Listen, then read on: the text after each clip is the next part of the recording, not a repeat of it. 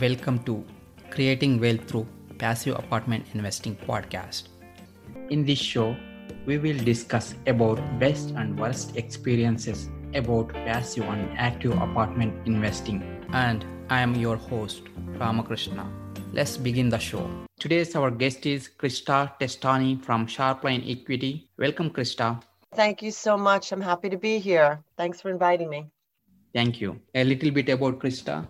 Krista Testani, Chief Operating Officer at Sharpline Equity. After practicing law for several years, her attention was drawn to real estate in 2009. Krista has been involved in acquisition and management of multifamily properties in multiple states, valued over $30 million. Krista joined forces with her partner Christopher Jackson in 2016 and they formed Sharpline Equity Real Estate Investments. With that, Krista, would you like to add anything to your background?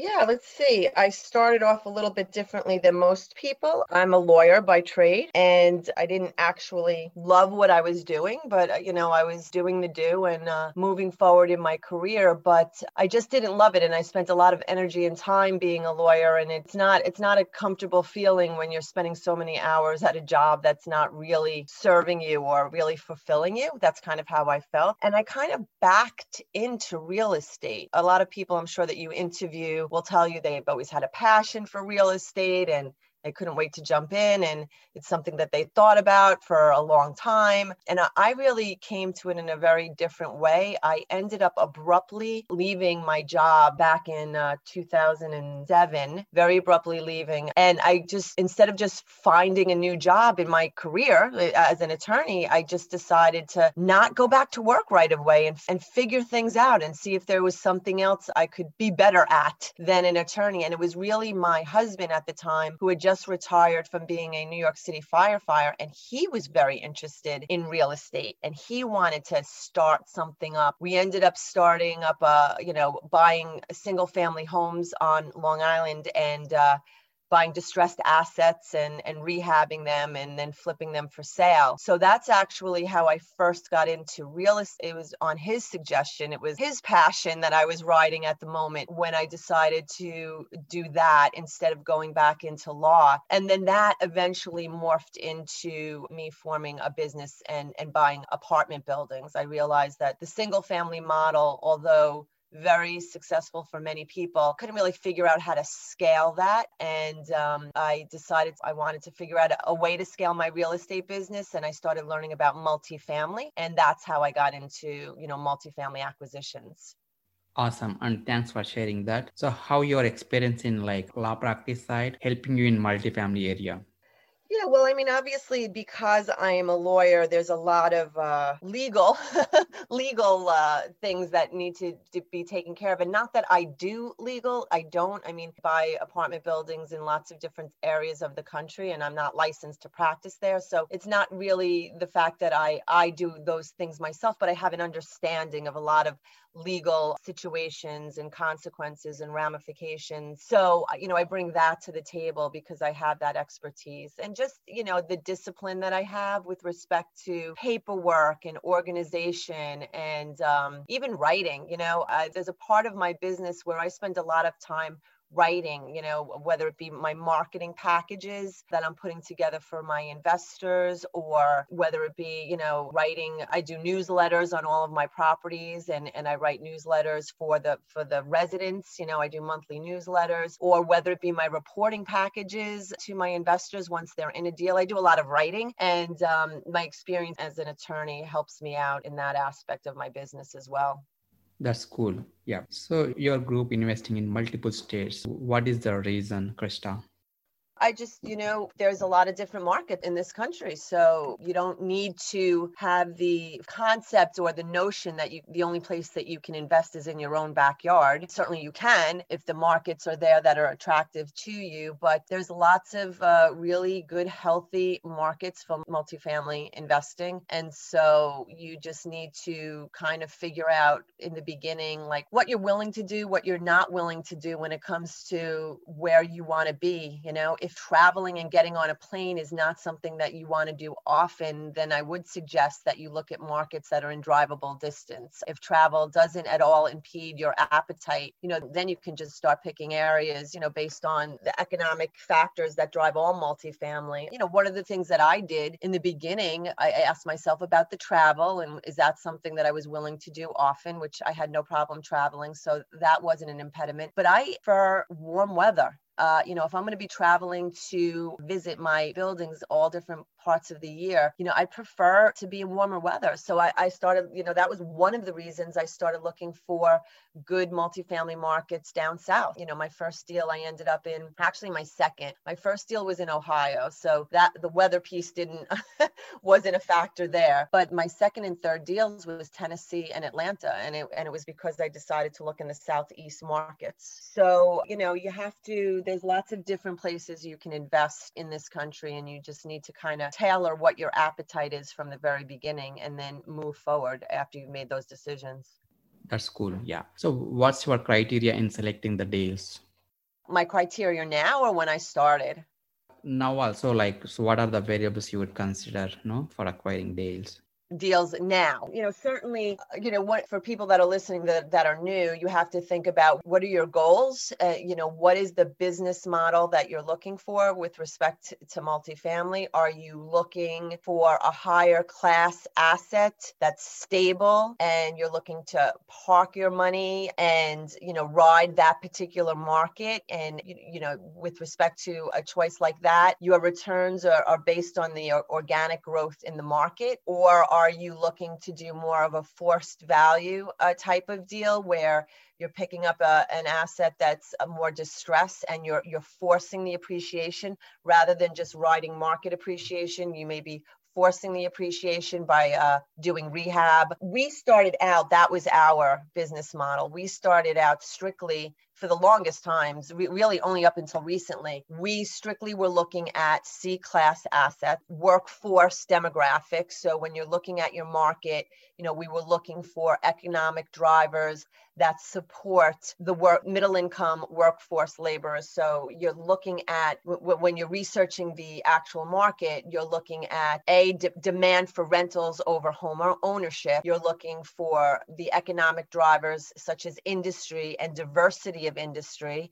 You'd like to see job growth. You'd like to see population growth. You'd like to see, again, apartment demand, lower vacancy. You actually have to look at the percentage of renters versus homeowners. You want to be in a market where my benchmark is at least 35% of that market is renting and not owning their own homes. So those are some of the things that you're looking at. And like I said, we started out purchasing C-class assets. Our business model was to force appreciation through rehab, significant rehab usually. Our CapEx was usually pretty heavy on those deals. And then your business model, you need to make a decision at a certain point whether you want to refi and hold that asset or you want to sell it. But that is what we started out doing with respect to the type of deals that we were going after.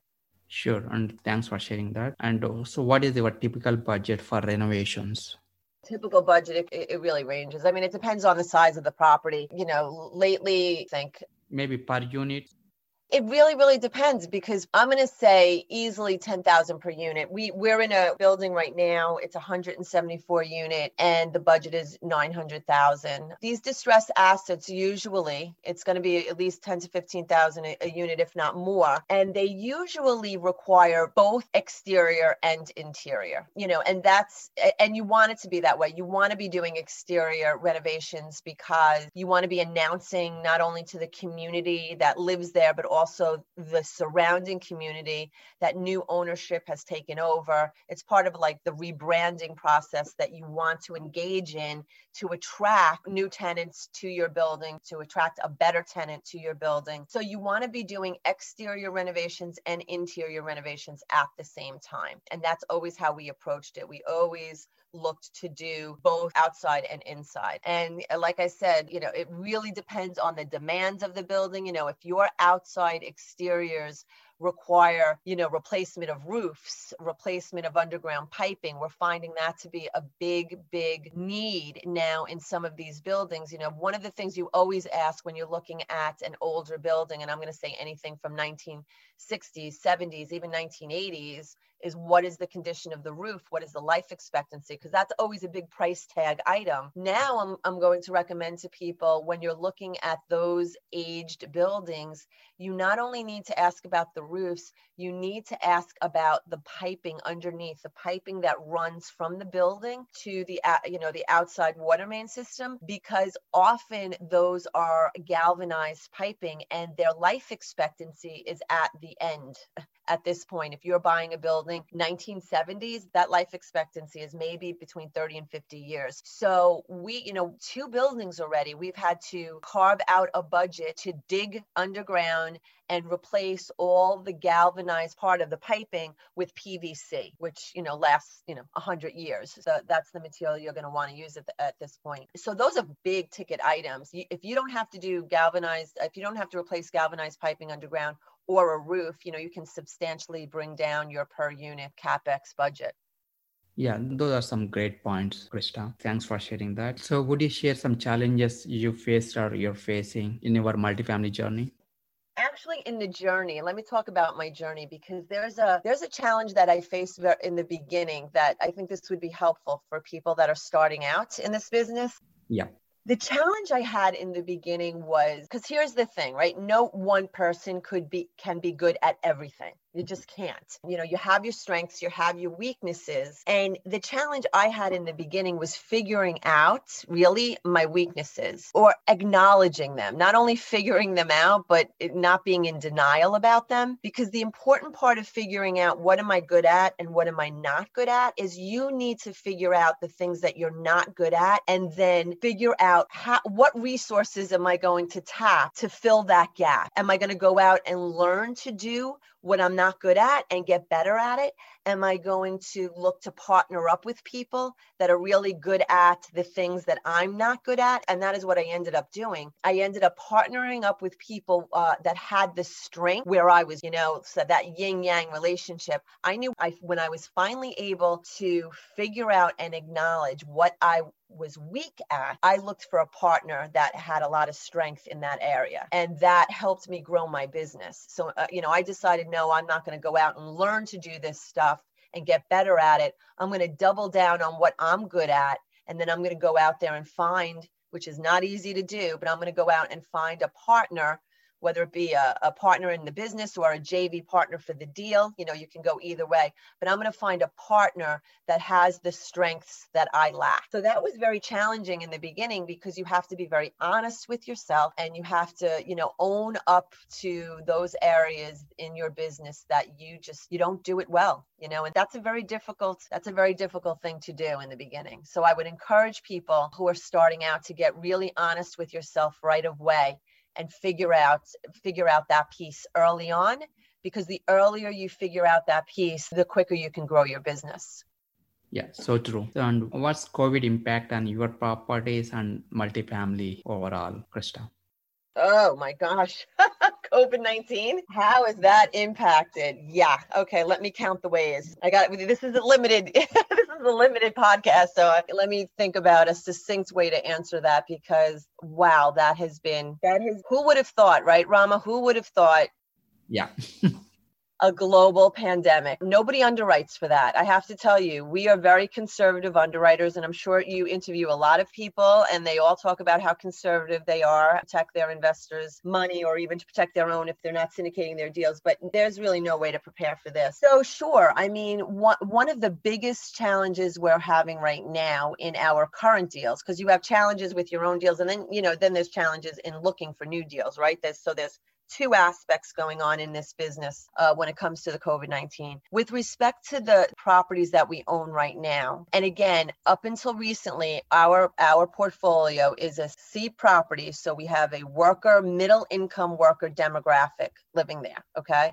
And they are probably by far the most significantly impacted financially with the amount of job loss and, what sectors the job loss factor is hitting. The C tenant is probably the most affected. And so they're relying on the unemployment benefits, and they're relying on the stimulus packages to help get them through. And here's the thing, the eviction moratoriums that have been put in place has really, really hindered our ability, because the tenant knows whether they have the money or not. And I suspect a lot of the tenants have the money, but they're, afraid to spend it. Maybe they're in a mode where they want to save every dime because of the uncertainty of the future. So whether they have it or not, one of the things that they do know is they can't be displaced. They can't be evicted. That is really the only leverage an owner has when it comes to, controlling what happens with their vacancy and their delinquency. And that tool has been ripped from owners across the country. And so that has been significant, because, you have to encourage and work with tenants and try to convince them to make their rental payments a priority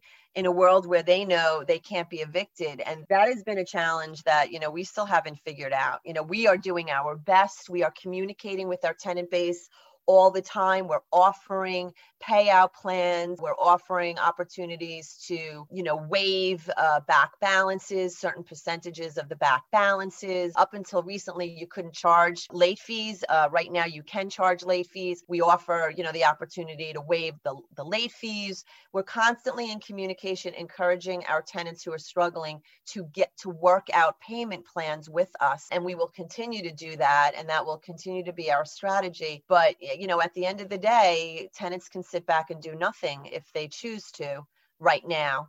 And, that's hard, because owners are not getting any significant relief when it comes to paying their real estate taxes, their insurance premiums. The only thing that they've been offered to do, and we won't do it, they've been offered to, if they can prove their hardship with certain types of debt, forbearance has been offered. But we are looking to avoid going into forbearance at all costs, because I think that just invites a whole host of other negative consequences when it comes to credit, when it comes to agency debt willing to loan to you again. I don't know if people realize this, but if you choose that forbearance option with, let's say you have Fannie or Freddie, if you choose that forbearance option, it hinders your ability to get another Fannie or Freddie loan again. They don't tell you that when they're saying, oh yes, we have a forbearance option that you can exercise, but that in fact, we've had many conversations with brokers and direct underwriters for Fannie and Freddie, and that is absolutely a real consequence. So you're hurting your ability to do deals in the future where you want to get agency debt. So we have not chosen that option, and we will look to avoid that at all costs. So that's that. I'm going to say that's probably the biggest challenge right now. Good. Yeah. And thanks for sharing your view. And would you share any of your best and worst apartment experiences so far?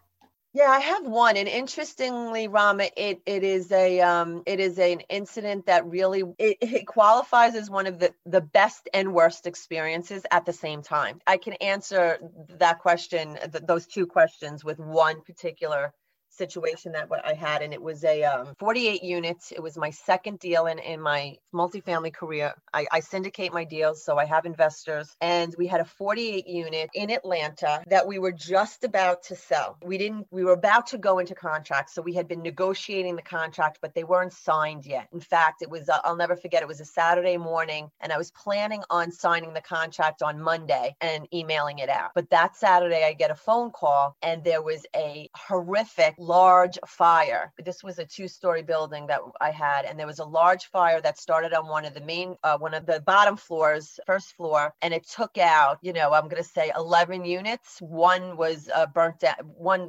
where the fire started, it burnt down that unit completely, and then it damaged 11 other units. It was a fire that happened overnight. It was on the news, 2:00 in the morning. People were jumping out of their second floor windows. Thank God, I will say out, up front, nobody was seriously injured. That is the miracle of all miracles that happened. But that was bad. I was still new. This was, I was not a seasoned investor at this point. This was only my second building. I'd only been doing this a couple of years, to get that phone call. Number one, okay, again, thankfully everybody was okay, but now I'm dealing with a massive project. Okay. Again, 11 units were significantly damaged. Sale, that's not going to happen, right? I immediately cancel any future negotiations regarding the contract, because that's not going to happen. Half my building, went up in flames. That was a pretty horrible moment. It was scary. And it was a long time coming out of it, because lots of work had to be done at this point. Tenants got displaced for months. They got displaced. We were working with tenants, different agencies came in to help out and provide resources for them to live in different apartments until we can get their units up and running. So it was a massive project. And then, of course, just dealing with, the rehab itself and what was involved in that. That was a very trying time. And, I could put it up there as one of my worst moments. And it ended up being one of my best, because number one, it's in the trying times that your character comes through, not in the best of times. It's in the worst of times you really find out what you're made of. And, me and my partner at the time, we really had to just, get busy, roll up our sleeves, get busy, and do what we needed to do to rehab this property and get these tenants back into their homes. And we did it to the best of our ability. And it took time. I mean, it still took 4 months to get at the units up and ready, because it was such a massive fire. But we did it, and we did it well. And here's the other thing that happened. We are now,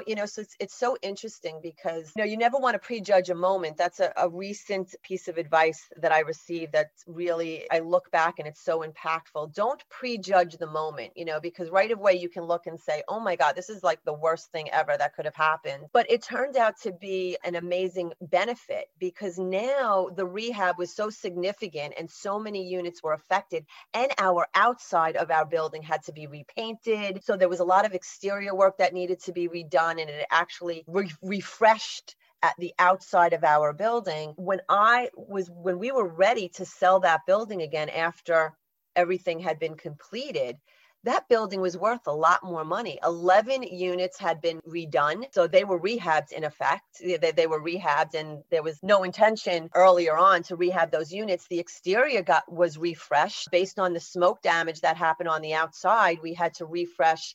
And this was all covered by insurance proceeds. So I was able to do this significant rehabilitation project that was prefaced by the fire. It didn't have any out of pocket costs. So it didn't hurt any financials with respect to our reserves. And I sold that building for $400,000 more than the original sale price that I had been negotiating early on. So it was such an amazing moment, because it was one of the best and worst and best things that had ever occurred in my career so far.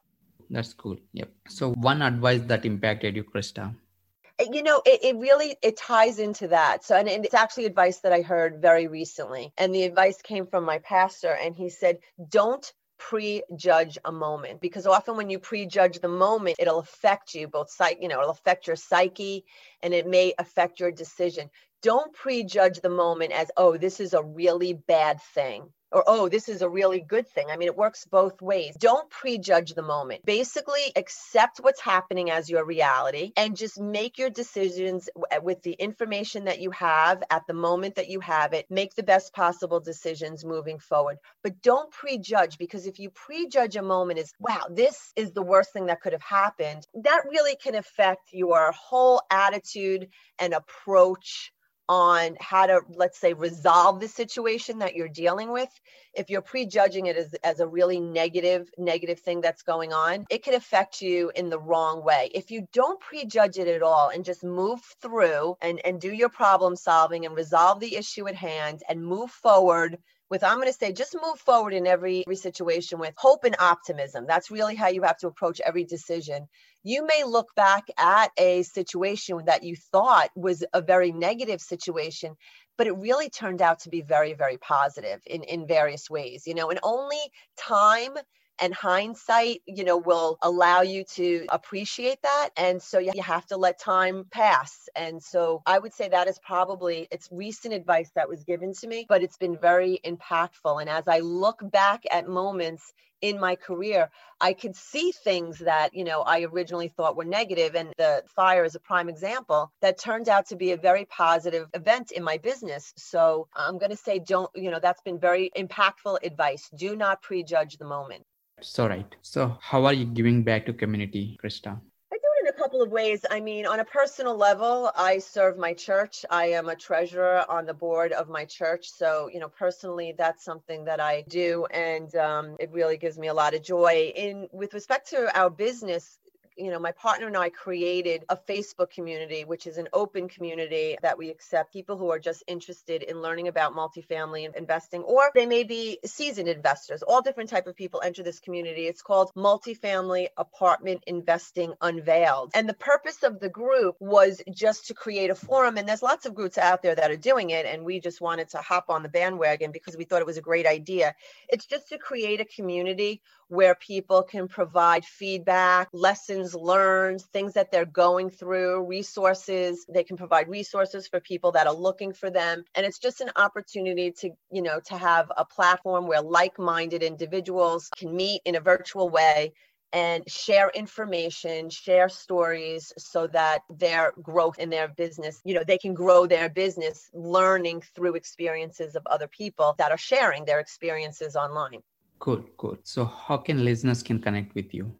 A couple of different ways, certainly through that Multifamily Investment Unveiled group. Our website is www.sharplineequity.com. You can check out our website. We also have a phone number there. You can reach us, or you can, reach out directly to me at Krista, Krista, at sharplineequity.com. Cool. And thank you, Krista. I really enjoyed the conversation. Thank you so much for inviting me on. I really appreciate the invite, and I was happy to come on today and talk to you. Yeah, thank you. If you like the show, please subscribe, share, rate, and review. And if you want to connect with me, please send me a message, info@ushacapital.com. Thank you for listening. Creating Wealth Through Passive Apartment Investing Podcast. I hope you learned something from the show.